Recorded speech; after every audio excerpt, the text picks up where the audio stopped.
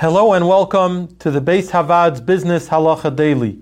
We are joined today by Rav David Grossman, Rosh Beis Havad. Ruvain is building an extension next door to Shimon's house.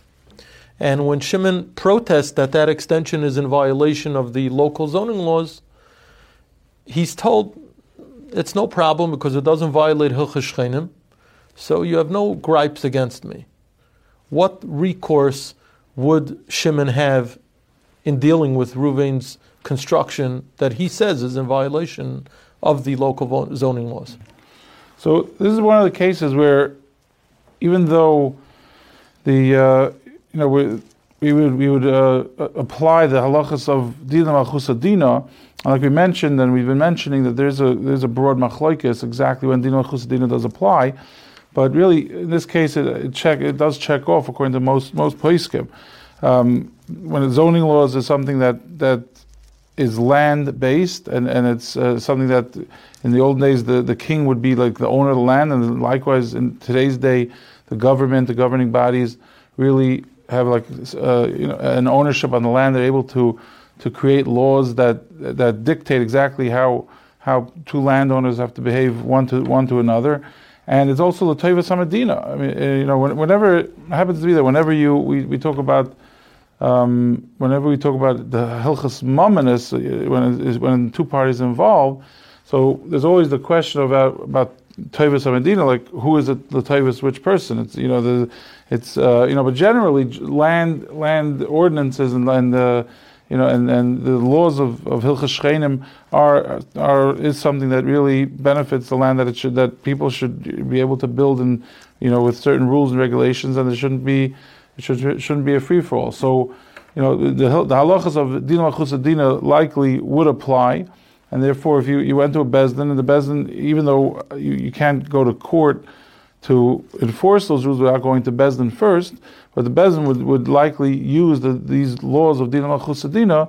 It could be that even the minig would play a role in such a case. There's even another When you say minig, you mean minig? When all parties are acting in a certain way, especially when it's a law that's passed. So besides the Malchus Adina, we also have the concept of minig, that minig is mevatel the halacha.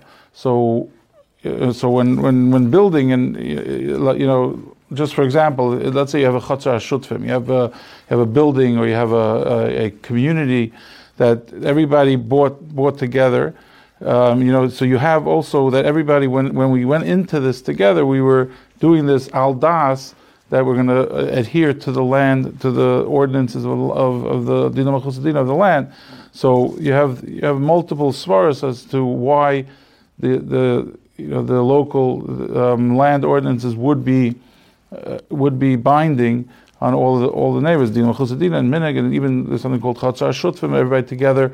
When you buy together, when you become a shutuf, you're doing that with the rules of the partnership. So this could be considered also like a partnership. There are some achronim that say that when in a city or in a community, all the bnei ir are partners in everything that goes along. So these stars,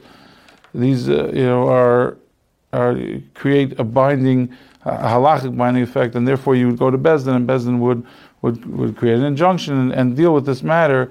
Usually it would be according to the Dina Malchus Adina, even though in halacha it would be different. When dealing with Hilchos Shchenim, you wouldn't find such a kpeda, but if it's something that's a kpeda in the township, then it would be binding halacha. If you enjoyed this video and would like to receive additional ones, or to sponsor future videos, please click the link below or visit beishavad.org.